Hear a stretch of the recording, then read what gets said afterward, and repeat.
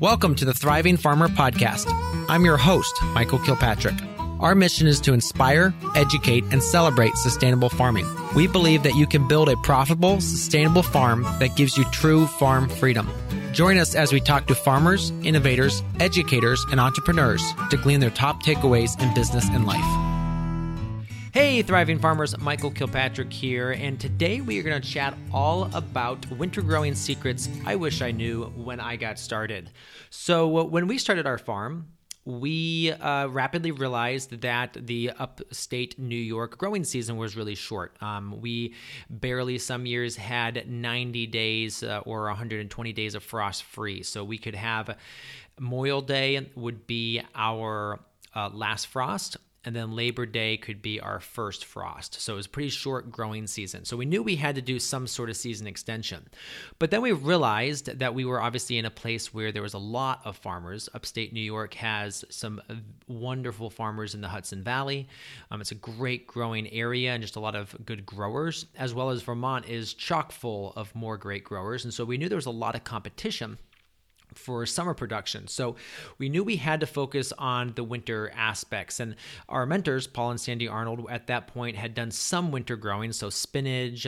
And then Seth Jacobs, who is a grower south of us, who I think has moved directly into a lot of hemp production now, was actually quite into winter growing and putting up a lot of greenhouses around that. So we took a look at what they were doing and then put our first tunnel up. And it was a 30 by 96 tunnel. We did all the mistakes we could the first year. We put wooden ends on it. We put wooden hip boards on it. We didn't put tall ground posts, so it was really short on the sides. You couldn't walk down the edge of the greenhouse. We bought it used, so we were trying to make everything work from damaged components.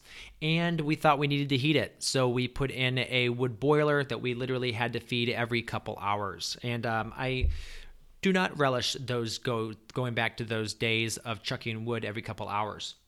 So the thing is, it was successful. I mean, very successful. We've got some great pictures of us that first year harvesting from the greenhouse, pulling out beautiful radishes and lettuce and spinach and Asian greens and that sort of thing. And we knew that we had found something that was our niche and that could really work for us. We just knew we needed to figure out the mechanics of it, figure out the dates, because again, with this first year, we didn't get stuff planted till November. So that meant that we weren't harvesting till April, I think it was probably early March or late February when we started harvesting.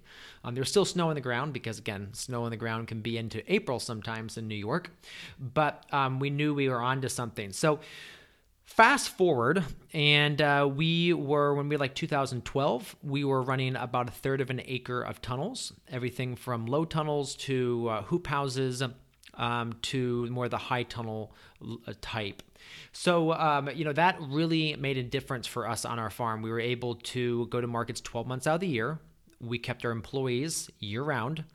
It allowed us to keep those customers year-round and have a CSA that people were paying us every single month for, and it helped pay for the startup expenses for the year. So being able to go through December, January, and February and March, which is about a quarter of our income, definitely brought in money, so that meant we didn't have to go out and get an annual operating loan. So that's what we're going to discuss today. We're going to talk about some of the tricks and tips along the way that we learned, some of the things that we recommend as you're looking to get into winter production, or you just want to extend your season, because a lot of those things will translate into that as well. Okay, so first up, let's talk structures. So there's all sorts of structures out there. I mean, you can do the little low tunnels because they're super cheap per square foot, although I do not recommend them because trying to get into them under snow and just the amount of work that goes into putting them up, I think, and the amount of protection they provide doesn't correspond. I'd rather actually see you plant stuff in the field, do a good job growing it, and then harvesting it before it gets super cold and storing it in your cooler, which we'll get to in a little bit. I want to talk about that as well. But back to structures. So the main structures we obviously would recommend is either caterpillar tunnels or high tunnels. Caterpillar tunnels are great because they're cheap and they're easy to put up. In a couple hours, you can throw one up. But there's a lot of downsides too. Very small area, so that means that you're going to have frost creeping in on the edges. They stay cold. They can be damaged by the wind. They can be damaged by the snow, depending on where you are, if you how close you put your bows. So that's why high tunnels are preferred. Now, high tunnels, again, advantages there is that they have massive airspace, so it's going to warm up much more. It has much less edge effect to center effect, which means that it has less cooling pushing on the greenhouse. So it's got a lot more volume of air inside, which means it's going to stay warmer and it's going to actually produce a much better crop and more of a crop, because the warmer your greenhouse stays, the more production you'll have. So we prefer, going as wide as you can. Right now, we are actually looking at a 36 by 196 greenhouse, or maybe 198. Not sure exactly how we're going to do that. But again, the bigger, the better. And high sidewalls. And there's, again, a bunch more aspects of this too. Again, go with all steel production. Make sure you put overhead irrigation in. But yeah, there's a few other things that we could talk about on this, but we're just going to keep moving through the different aspects that you need to work for. So the next thing I would recommend is when you're constructing this, obviously you want to make sure you're in the right location, want to make sure the orientation is correct for your area. And then the other thing too is to make sure you have proper drainage. So this is a key thing that I think a lot of beginners forget, is that with that greenhouse, it's going to shed a lot of water, and that water needs to go someplace, and you don't want that water in your tunnel. So you want to spend the money, do the excavation, make sure it's oriented right, and that you have it sloping away, or you put French drains in along the side so that it's going to drain the water out. And so that's definitely money worth spending. Another thing is to anchor the tunnel down. So especially as soon as you build it, if you build it in the fall or the spring and you end up getting some of those weather events where it is, it rains and then it's super windy, those pipes can actually slide right up out of the ground. And we actually had, when we built our first one, we actually had to drive our trucks inside the tunnel and put straps from the bows underneath the truck to hold the thing down, because it literally was lifting. It was like 2 feet up in one corner because of just the massive wind, and where we were located, we were on top of a mountain, and all the wind just blew right across there really, really heavily. So definitely make sure you use tie downs, and there's a couple different options for that.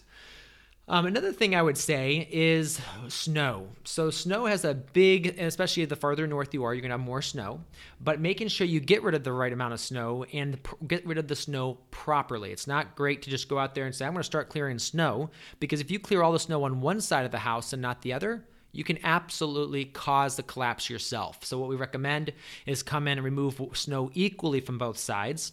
And so that will allow it to kind of distribute that stress back and forth and not collapse the whole thing. Other thing is, if it's snowing, go out during the snowstorm and remove it a couple inches at a time. It's much, much easier. We had a storm, I think it got us about 36 to 42 inches. And because we weren't clearing fast enough, we eventually just got stuck. I mean, all the equipment got stuck. We could not move anymore. So we had to have our neighbor with a massive 80 horsepower John Deere come over with a massive bucket. And he was very kind to work for 3 or 4 hours and help us get it all cleared out. And nothing collapsed that day. But it still is something that you want to pay attention to, and it can be a challenge. Another thing for removing snow is to get your light in there, because light is super important in the wintertime. And actually, the 10 hours of daylight is where growth kind of stops on your farm. There can be a little bit of growth, especially down south. I don't think it's as relevant because, again, if your temperatures stay above 50 degrees, that's kind of a magic cutoff. Things will actually keep growing slightly during that time period, but that's something you definitely want to think about. Shape. So obviously, the further north you are, and if you have snow issues, you definitely want the Gothic shape, which is where the greenhouse goes to a point in the middle. And Quonset is more of the half round shape, and that's more for things like further south and smaller tunnels. So when we were up in New York, we had Quonset shaped hoop houses or caterpillars, and that worked fine, although we did definitely get some snow buildup on the peak, and it'd been nicer if it was Gothic, but they still work that way. Okay, the other big thing I want to talk about is when to plant, because everyone's like, well, I don't know if I need to pull my tomatoes now and get stuff in the ground or not. And because the U.S. has so many different great growing zones, which makes it fun. It also makes it very hard for me to sit here and say, Michael, you say, Michael, when do I plant my spinach? And well, it's tough. I mean, for us, there was a couple rules of thumb that we used, and I can share those. Obviously, we go much, much deeper into this in some of our other trainings. But for, let's say, things like spinach, you'll want to plant it in the greenhouse. If you're looking for baby spinach, you can plant like a couple weeks after your first frost date in the fall. So let's say it's middle of September and another a couple weeks, so maybe even to middle of October you could plant then. Again, that's going to be varied about the size that you actually get it during the winter time, because you have to get it large enough to actually harvest. So again, if you're planting middle of September, it's going to be pretty big. If you plant the end of October or middle of October, it's going to be relatively small. For things like lettuce, you want to plant that again beginning of October, and again looking at like your last frost date and then like counting off about 4 weeks after that makes sense. But for other crops, it's different too. For like brassica greens, we were planting those middle of September in our greenhouse and starting those in late August, early September. So it's a couple different crops, a wide variety. And the other thing too is you don't want to plant all at once. So you're going to stagger these. And what we would do is when we would figure out like a new crop, we think it'll grow best around this date, we would also plant on 2 dates around that. So maybe 5 days before, we plant on the perfect date we thought, and then 5 days after. And then keep records of that. So when tag in the greenhouse, tag would always get the variety, the date it was planted, and how we planted it. So we planted with the Earthway and used the beet plate number 2, which is a custom beet plate that we would create for our Earthway. Then that was going to be written on that tag. And obviously we were also writing that down in our spreadsheet. But the reason it was on the tag is so when you're in the field, you can just walk through the field and just say, I wonder what this was. It's not looking as good as I would like, or this looks perfect. What was that actual rate? Okay, so another easy way to keep track of everything is just snap pictures. So go out into the field, snap pictures of what things look like. When you seed a bed, snap picture with a surrounding landmark that you can get an idea of where it was. And then it's just all going to upload into your photo sync, and hopefully you're using something like Google Photos so that you can just go back and say, what did it look like last year at this time? Oh, okay, that's how it looked. And then you can get a good idea of how you need to go from there. Let's chat crop steering, because crop steering is also something you need to think about too. Again, every fall is different, and that's one of the wildly frustrating things about winter growing is that you never quite know when things are going to be ready. And so with crop steering, what you're doing is you're looking at things, you're comparing it to last year via pictures, and you're saying, okay, we seem to be a little bit behind this year, so what are we going to do? How are we going to manage that? Well, there's only a couple ways to manage that. Either you can row cover things or drop your sides on your tunnel to try to heat it up. If you're trying to slow it down because it's getting too big too fast, you're going to obviously raise your sides of your tunnel. You can slow it down by like reducing water to it, so you're just going to stop watering as much. So those are the main ways to do that. Now, the problem with that is that you also need to worry about acclimating your crops to the winter.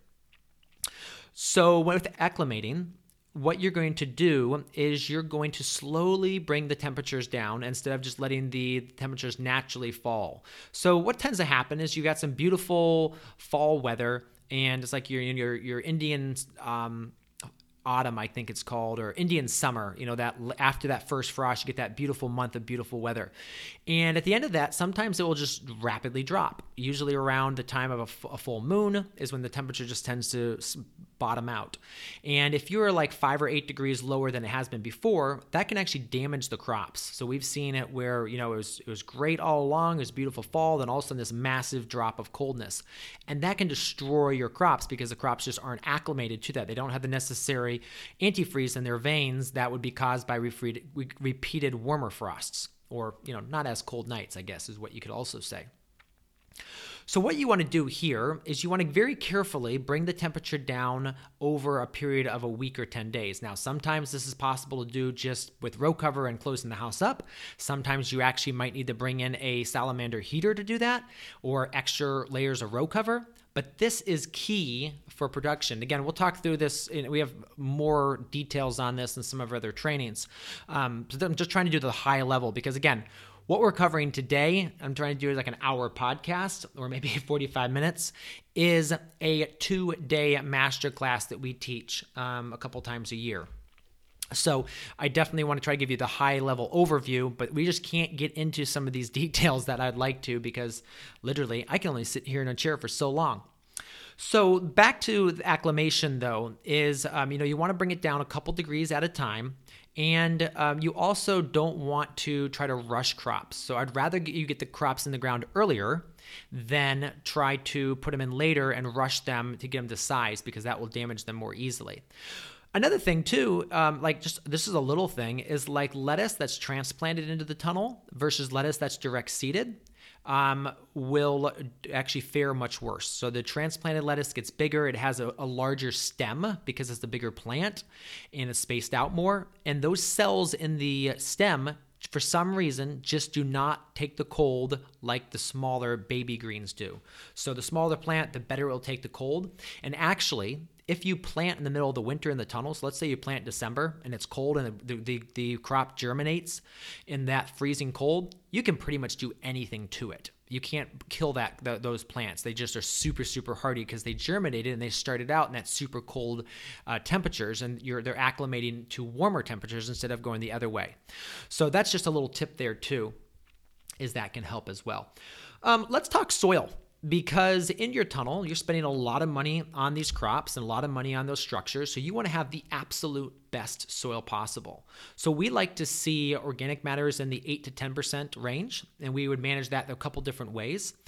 We also would do 2 soil tests a year. So we'd do one in the spring. We'd also do it in the fall. So normally how a cycle in the greenhouse for us would go would be we would plant in the spring with tomatoes probably in March or probably beginning of April. Tomatoes go through the summer, pull the tomatoes out in the fall, plant the greens, and at that time we'd do our soil test. Then we'd go through the winter with greens, and then when we came back out, we would do another soil test before we put the tomatoes in. And both times we're going to top dress with, peat moss or compost or something along those lines to make sure that we had plenty of fertility, as well as put in some organic fertilizer as well. Now, word of caution on organic fertilizer is you don't want to put in too much of the chicken-based fertilizers, because chicken-based fertilizers, or for that fact, any animal-based fertilizers, is going to be high in salts.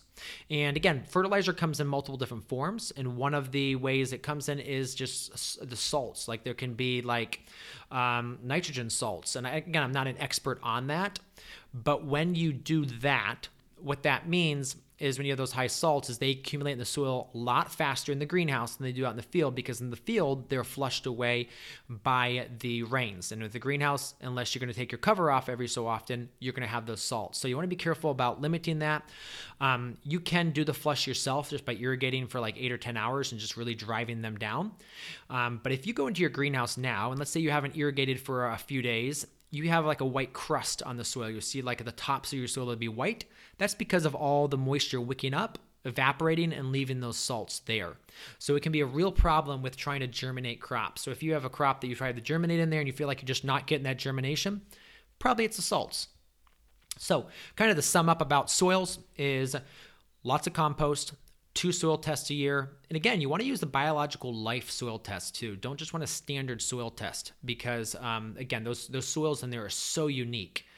With high N, they're just, it's almost like an artificial environment because it's covered with plastic. I mean, if some of those bigger houses, I have a friend in the Hudson Valley that has 2 42-foot wide by 196 long. Again, that's 42 feet by 196. So it's over 8,000 square feet of space. He says that they almost get their own microclimate in there, and there's almost like clouds in there because it's such a big space. So it's definitely something that, we're kind of making a manufactured environment. So there's going to be some aspects of that. All right, so obviously when you're preparing the soil, we usually do a deep rip, try to rip the beds to break up any compaction, till it, form the beds. Ideally, so let's talk about managing weeds in this whole process. Ideally, you're going to let that bed sit for 7 to 10 days so you can try to germinate a flush of weeds before you seed. Sometimes that's not possible. So what we've actually gone to is 2 different growing systems. Well, actually, there's multiple growing systems, but 2 main growing systems in the tunnel. One, bare ground, where you're going to seed your direct seeded spinach, your lettuces, your mesclans, and then plastic covered beds. And the reason for this is when you cover beds with plastic, you get actually a 1 degree change in temperature, a 1 degree increase in the ground soil temperature because of that black aspect on there. So it is worth it, and it keeps the weeds down. I mean, one of the biggest weeds in tunnels is chickweed, and so being able to manage that is incredibly important. So let's talk that actually. Let's talk weeds. So the biggest weeds we've always had a problem with, again, this is on a productive system. So if you have like a beginning tunnel and you've got some perennial weeds in there, just try to get rid of those as best you can with tillage. But the ones that keep coming back, especially in fertile soils, will be tomato seedlings in the fall, as well as chickweed. So again, dealing with tomato seedlings, try not to let any tomatoes fall and self-destruct on the floor of your tunnel. We like to keep the ground covered with white fabrics or plastics to keep the light going up into the canopy. So again, anything that hits that, it's going to be swept off and moved away, so you just don't have those tomato seedlings on there. If you do, a good flame weed will take care of them, or opening the tunnel and letting it freeze in there will also clean them out as well. Because they're not going to be able to take the frost. So the other thing is for chickweed is you can flame it, although steaming the soil or solarizing the soil is a much better option. And so what we see frequently is someone will do a spring planting of greens in the tunnel and then literally till the entire thing, tarp it with clear tarps from side to side, water it heavily, tarp it with clear tarps from side to side, then seal the entire thing up for like a month or 6 weeks. And it absolutely works. I saw this at Jericho Settlers Farm outside of Burlington, Vermont. So they're up in like a zone 4, zone 3 area. And they did this, and it was a night and day difference, incredible difference between the 2 houses. So absolutely something you can do, absolutely something that is possible. It just takes time. And again, if you don't have the time, then the next thing would be to steam it. And steaming is something that we could do a whole talk about how to make that work. There's a couple growers in the U.S. that are working with it intensely and doing a lot of research right now. So, but the top aspect is what you do is you take this fabric sock, and that you lay it all over the ground in your greenhouse. I think it's like a 6 foot wide by maybe 150 foot strip. And then you pump steam through it. And that basically penetrates the soil and basically cooks the soil and kills all the weed seeds and bad fungi and diseases and that sort of thing. And obviously the biggest thing people say is, Michael, does that hurt the beneficial organisms? Well, yeah, it does.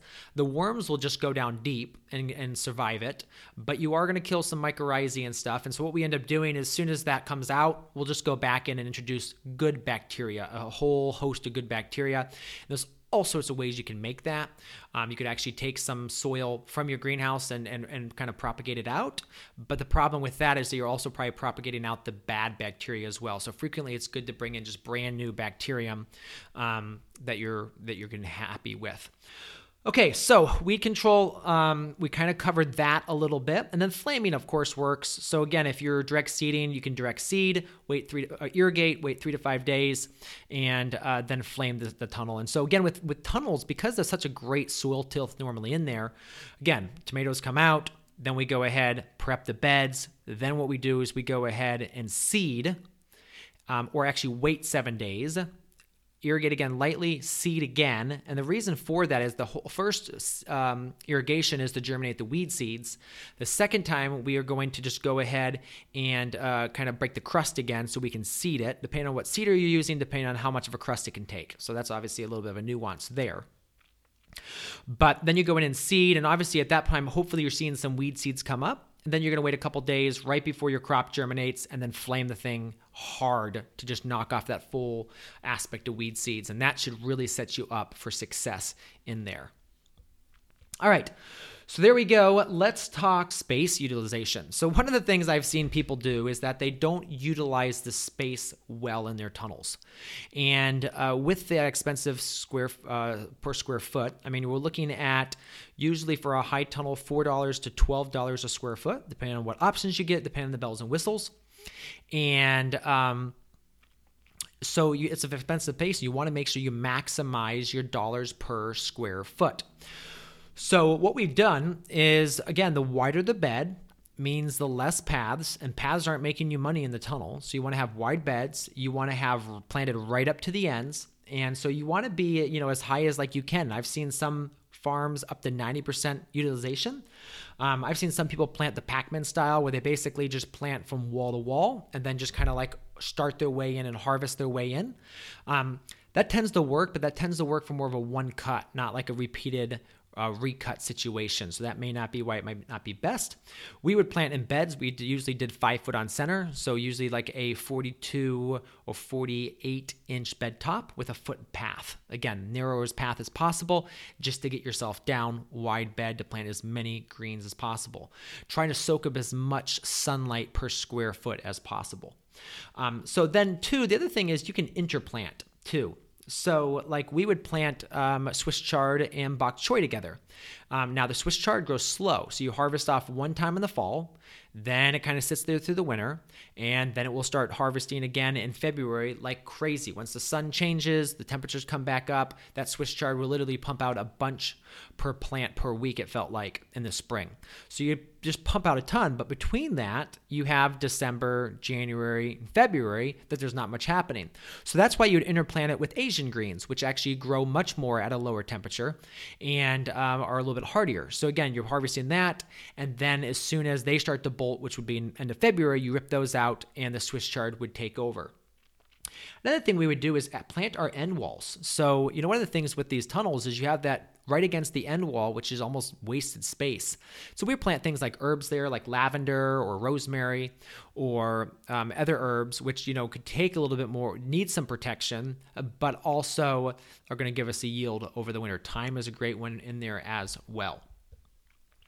So let's also talk underplanting. So another thing we would do too is when we put the tomatoes in, we would actually rip out the center of our beds, plant tomatoes in the center of our beds with brand new compost, let the greens keep growing on the outside of the beds. You have to be really careful because if you have aphids, you do not want to do this. If you have aphids in there, you want to clear the entire bed. And we'll talk about aphids at the end. But if you are managing well, you can do this technique. And then as soon as those greens are done, if the tomatoes aren't too big, you could actually rip those greens out and replant greens in the same spot between the tomatoes. And then by the time those tomatoes are like 6 or 7 weeks old, they'll have grown enough to actually start shading that. But you have harvested all that. And now things that we've underplanted things like celery, kale, radishes, turnips. Let's see, other things would be like cilantro, dill, beets actually work real well, turnips work real well. So again, you can really, if you underplant, you can pay for the heat of that entire house for keeping those tomatoes nice and toasty just by underplanting with those crops. But you have to be careful because it takes a lot more management to make that work.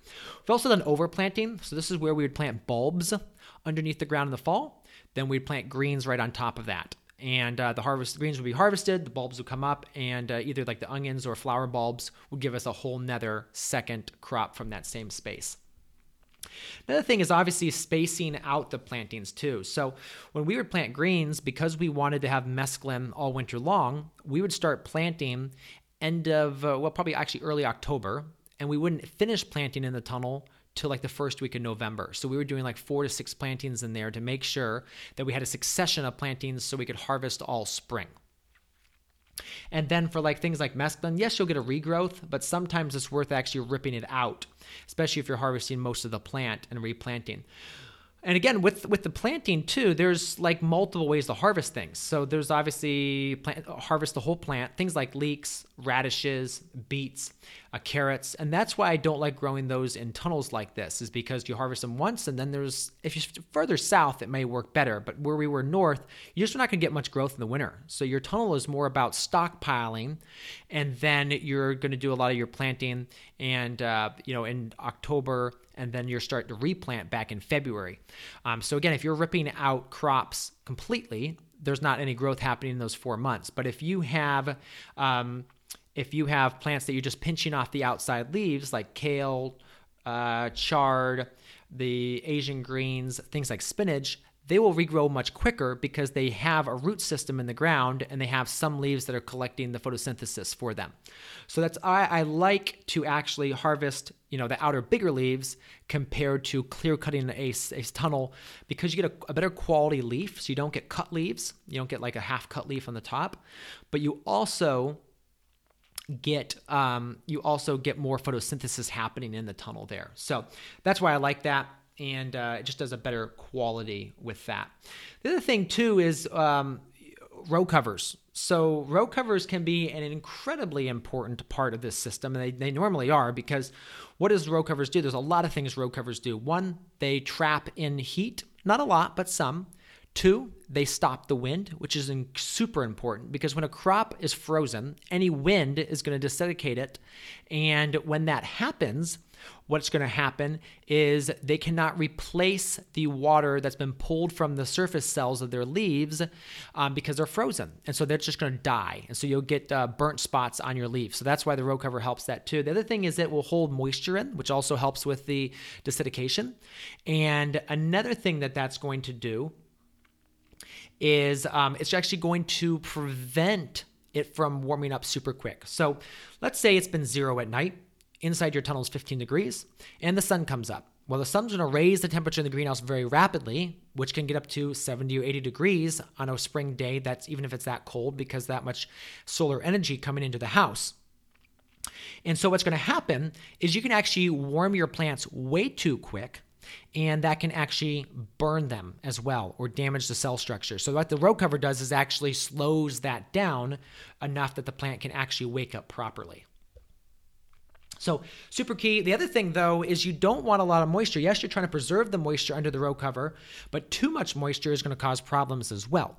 And so what you need to do is you need to run your vents open. So we would run our vents open to around 32 degrees. Paul and Sandy Arnold leave their vents open, I think, down to like minus something degrees. I mean, they leave them open pretty much 24/7 during the wintertime.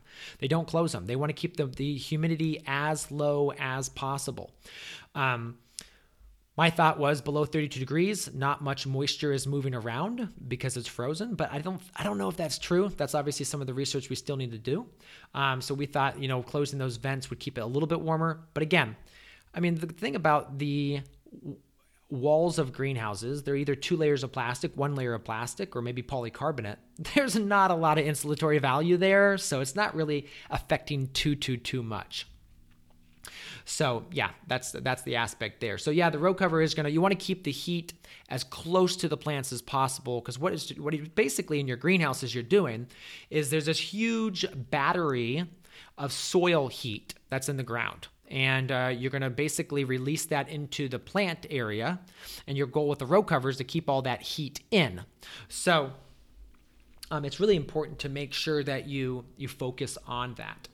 All right, so let's keep moving through the different topics here. We've talked about some planting. We haven't talked crops. So crops are super important. We've talked about weeds. We've talked about transplants versus direct seeding. Now with kale and chard, transplanting actually works real well. And for an early planting of lettuce, so if you know you're going to harvest it in December, actually transplanting it works really well because you can get it in a little bit later, get it up to size, harvest it out. If you're going to know you're going to replant that, you're not planning on it lasting through the winter. We talked about stale seed bedding. We've talked about planting on plastic. Weeding. So I really love the wire weeder. So that originally came from Johnny's. There's a little hand thing. We were the first ones to actually turn it into a stand-up weeder. So we just went out and got wiggle wire, actually took wiggle wire, bent it into a shape, used a hose clamp to clamp it to the end of a mop handle or maybe a painting handle. And that was our first wire weeder. And since then, Elliot Coleman's done a lot of work on that. And, Two Bad Cats worked on a version with us as well. And so there's a couple different ways you can use those out there. But the reason we love wire weeders is they don't move a lot of soil. So they move very little soil. And they just do a great job of sliding between the rows and getting rid of all those hair stage weeds. All right, so we also talked acclimation. So we went through that, hardening off crops, making sure it doesn't go down too fast, and you can damage it. And let's see, also hardening off in the fall, make sure you're gradually lowering those temperatures. Now, one of the things we would do for that is that if we had like a full bed or full house of kale, and we would plant Pac-Man style for the kale. So I've got a picture on our ebook that you can grab, and it basically is one side of the tunnel to the other is just planted every 15 inches with kale. I mean, just solid straight across. And what we would do is just work our way in and start harvesting. And what we'd do is leave the plastic off as long as possible. So we'd leave the plastic off till probably November. Maybe throw a row cover over it if it was super cold. But when we saw that it was going to get down to the teens and stay there, that's when we put the plastic over. And so then that crop would be super hardy underneath there, and we wouldn't have to worry about acclimating as well. The other thing is that a lot of the time it's the second cold night to worry about. So the first one, it dips, it gets cold, but there's enough heat in that soil to give off and help things. But the second night, because the heat has gone out of the soil, is where it frequently gets too cold, and then you has the problem. So the thing with that too is that another pro tip is to, if you notice cold nights coming up, irrigate. Because the thing about irrigation is that's putting a lot more heat holding capacity in the water, because water holds a lot more heat than air. And so if you can saturate the soil with a lot more percentage of water in the layers of the soil, the root zone, than air, you're going to be able to hold more heat down there. So there's that as well. We talked row covers. Let's talk pests. And then let's wrap this up. So some of the major pests that you're going to see in your tunnel are the customers always wanting more and more greens. So that's a big aspect there. So you've got the customers, which nothing you can do about them. You can kind of fend them off normally. We did actually, in our wintertime, we would change our bag size. So in the summertime, we would sell 1/3 of a pound bags of greens. In the wintertime, we actually moved to 1/4 pound. And that was because, again, we wanted to stretch it further so we could keep, again, even with 1/3 of an acre of tunnels, we just couldn't keep up production because we moved so many greens with, again, multiple hundreds of CSA members and all the other retail customers at our farmers market. So we moved the bag of the size of the greens down to be able to stretch it a little bit further. And then we also eliminate all buy two, or deals. So normally during the summertime when we had lots of salad mix, it was 2 bags for $7. It was $4 each or 2 bags for $7. That pushed usually 50 to 60% of folks to buy 2 bags. The wintertime that went away. We'd completely get rid of that. So other pests in the greenhouse can be voles. Voles to me are one of the worst ones because not only will they just eat the leaves, they will chew the entire plant, destroy it. And they tend to hide in plant material or under tarps or stuff like that. So you want to keep around your tunnel super, super clean. You want to keep it mowable. So you want to have all the edges so you can just mow down it, or ground cloth along the edges so there's no place for them to hide, because coyotes and hawks, and actually, here in Ohio, we actually saw a bald eagle the other day, which was super cool. We were out working. Actually, my friend Mike had brought the horses over, and we were standing out with the horses. So we were doing some wagon rides for folks, and the bald eagle just went over. It was super cool to see that. We have a rather large river near us, the Miami River. So I think that's where he was kind of headed towards, but it was just, again, super cool to see that here, to see them coming back so much. And so hawks do a great job of that. Also, obviously domestic cats and dogs do a great job of getting those voles out of there. But if you have problems in the greenhouse, let's say you get them in. And another thing too is putting flashing around your entire house, about 1 foot down all the way around. We like to see flashing, and that will prevent the voles from getting in. But if they're in, now here's how we deal with them. So first, we take little toolboxes. This is something I learned from Elliot Coleman. Super cool idea. Take a little plastic toolbox, so a dark colored one, so it can be completely pitch black inside. Drill 1 inch to 1.25 inch hole in the short ends, so either end of the toolbox, and then put in 2 snap traps. And the thing is these voles will run along the edge of the greenhouse and think this is a little tunnel to go in. 2 on the edge of the greenhouse, run in and get snapped. The other thing is Agrid 3. So we use the exact same boxes and just put a couple bait chunks of Agrid 3 in there. And so those are fabulous as well. And the other thing is just take a piece of 4-inch pipe, 4-inch drain pipe, and slide 2 traps in as well. With those, they again think it's a great tunnel to go hide in, and then the snap traps are right in their way and they get trapped. So that's how to deal with voles. Moles, we tend not to have a problem with them in the tunnel just because the tunnel is such improved soil. There's not a lot of grubs in there. It's turned over so fast, and that's what they're going after is grubs. But that is something definitely that may have a problem as well. The other big one for winter is aphids. And aphids can be really, really challenging. It's really all about your management of nitrogen. Now, I always like to think that a highly tuned biological soil will release nitrogen at the rate the plants need, and that when you don't release too much nitrogen at one time, you're not going to have aphids, because when you have high nitrogen levels, what happens is the cell walls are a lot less, I guess I would say a lot less strong, or they're just a lot weaker. And when you have weak cell walls, what happens is they can puncture the walls much, much easier, which means when they can puncture easier, they actually can grow faster. And they grow faster, they have more babies, and pretty soon you will have aphids over your entire greenhouse. Now, a lot of this comes back to the weekly crop walk. So we recommend a weekly or actually bi-weekly crop walk, where every couple of days you're walking through your greenhouse, checking, looking at things, making sure there's no aphids. And if you see them, obviously as soon as you see them, you're going to spray for them. And there's a couple different things you can spray, but making sure that they are, under control is key. So keeping those plants with plenty of fertility. So again, we talked at the beginning how with fertility, you want to, the amounts of fertility people using vary greatly. So again, maybe I should have mentioned this at the beginning, but every couple of years, Sandy Arnold, Elliot Coleman, and myself, we host this frozen ground conference. And usually it's in Vermont. It's in August. So we get some of the top winter growing experts from across the country together.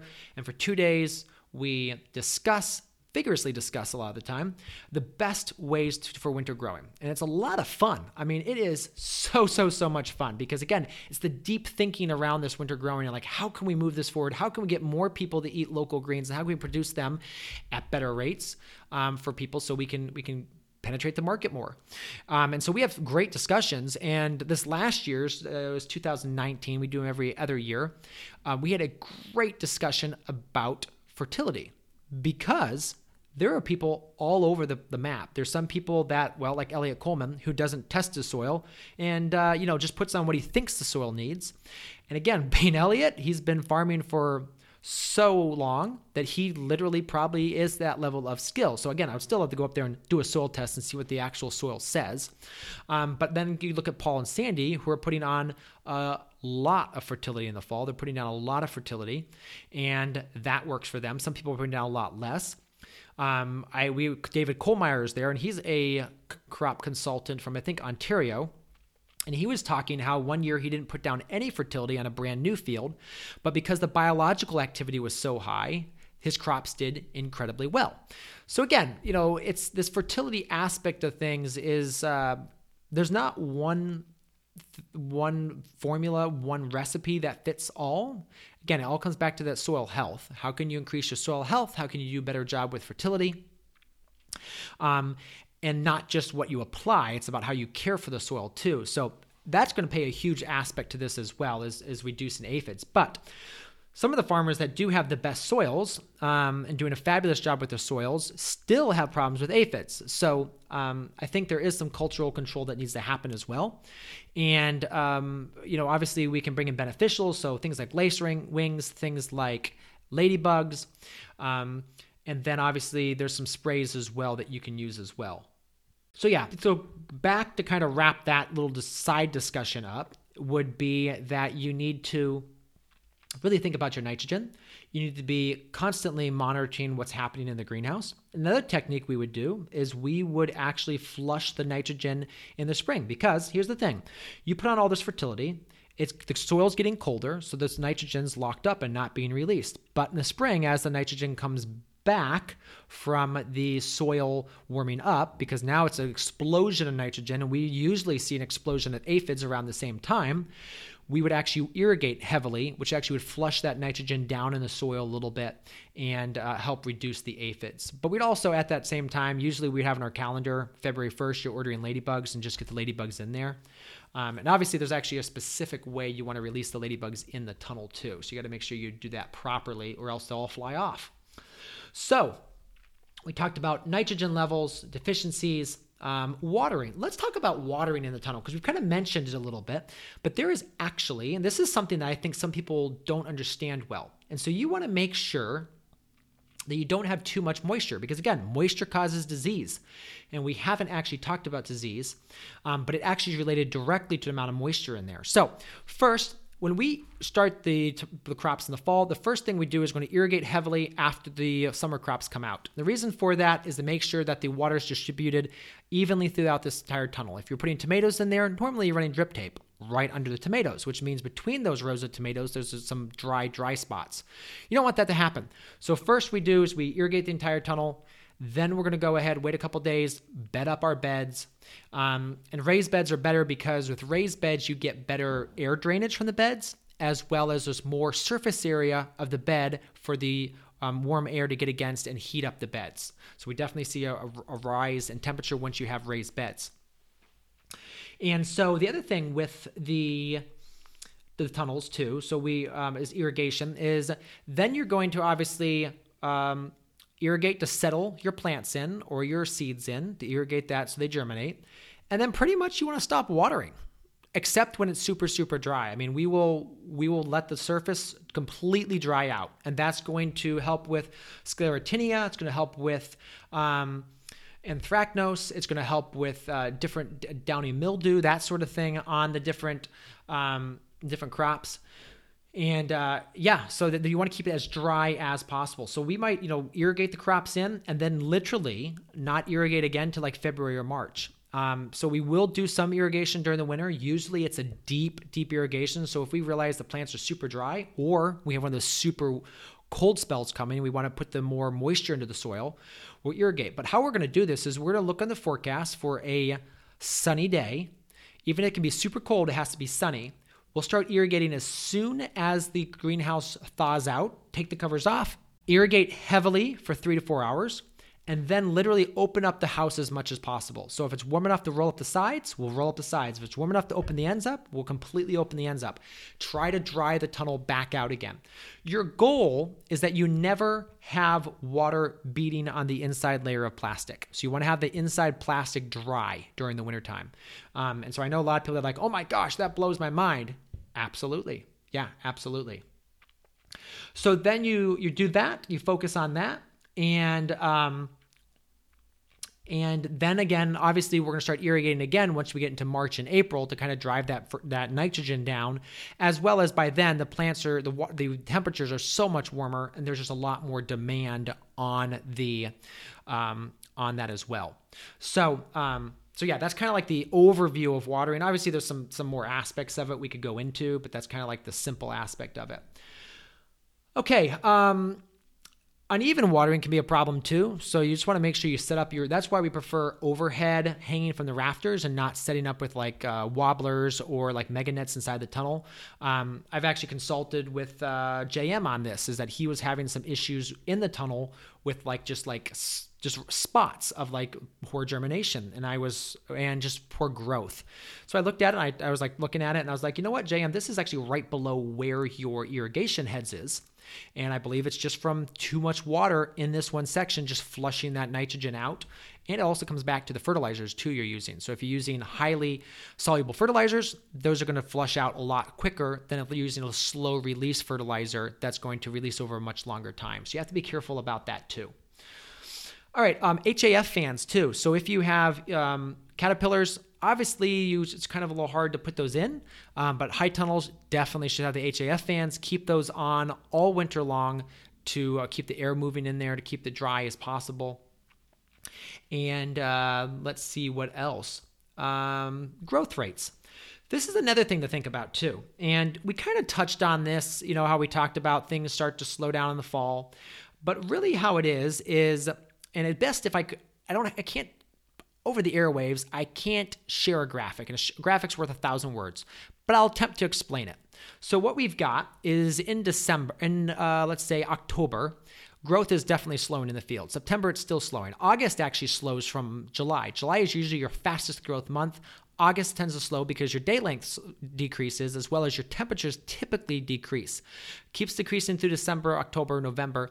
When you hit 10 hours of daylight a day, it pretty much stops. It doesn't completely stop, but it pretty much stops. So I still see usually spinach growing through that, and some of the other greens will grow, but only if it's above 50 degrees. So it has to be above 50 degrees for that growth to happen.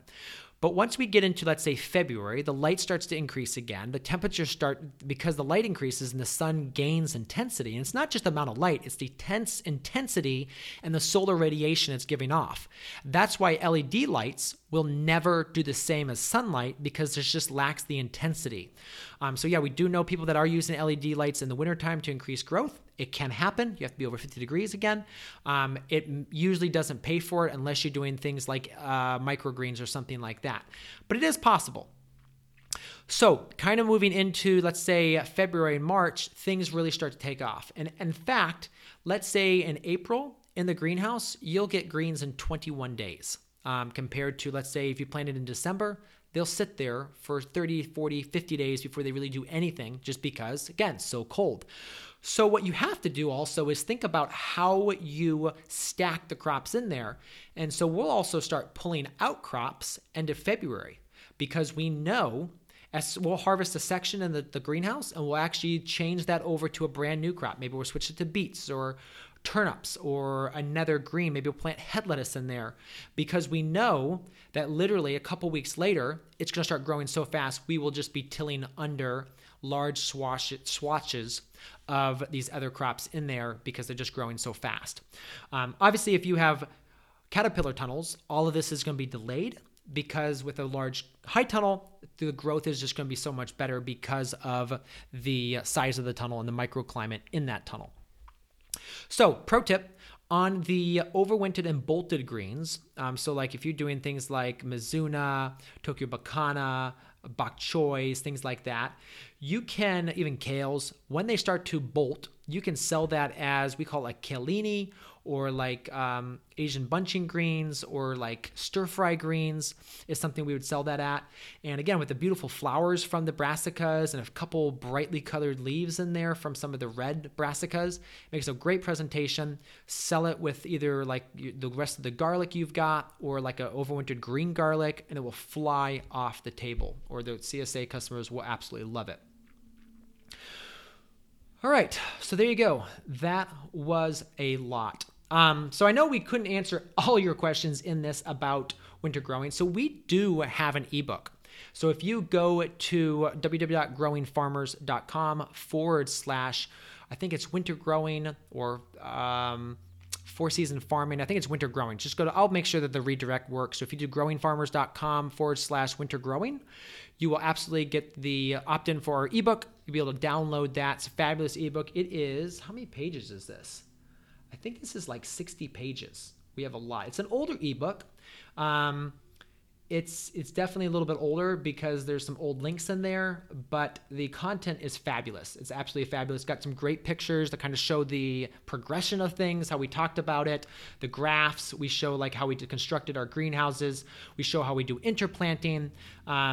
I probably really should be charging for this because it's a lot of material. There's a fabulous amount of material there. We go through the whole acclimation. We talk through different scenarios. We talk a few crops and stuff like that. So yeah, go ahead, download that ebook. It's free at the moment. I would say don't wait. It's free at the moment. So go ahead, grab that. And if you have questions about anything we talk about here in the podcast, feel free to reach out to us on Facebook. It's Growing Farmers with Michael. We have a fabulous Facebook group called Your Successful Farm Business Group. Over 11,000 members, I believe, in there. Very active group. Lots of discussion happening. So go ahead, join us. And can't wait to share more things next week with you on the podcast. And now, a word from one of our sponsors. FarmBrig is an online platform that was created to address the high bankruptcy rate, 19% in 2009 alone among farmers. By giving farms access to local consumers, education, and lean farming techniques, FarmBrig is the global epicenter for local farming communities. Farms that sign up on FarmBrig will have a farm profile to be searched by local consumers, a place to post jobs, find farm workers, be associated with farmers markets, sell products online, and access lean farming and other business resources. Visit farmbrig.com, that is farmbrigge.com, to learn more. Next week on the podcast, I will be interviewing Mike Dixon from Big Pond Farm. Mike farms with his family in the Carolinas, and they do vegetables, some animals, as well as run a very popular YouTube channel that shares their journey. We talk everything from how they got started, why they farm, and how they are marketing their farm and producing product for their communities. So join me next week as I interview Mike Dixon from Big Pond Farm. So there you have it, another episode in the books. So I'd love if you would hop on over to iTunes and leave us a rating and a review. Those mean everything to us. We love to hear what you're thinking. If you have a podcast guest that you can recommend, please pop on over to the Thriving Farmer Podcast website and leave us a review. That's thrivingfarmerpodcast.com.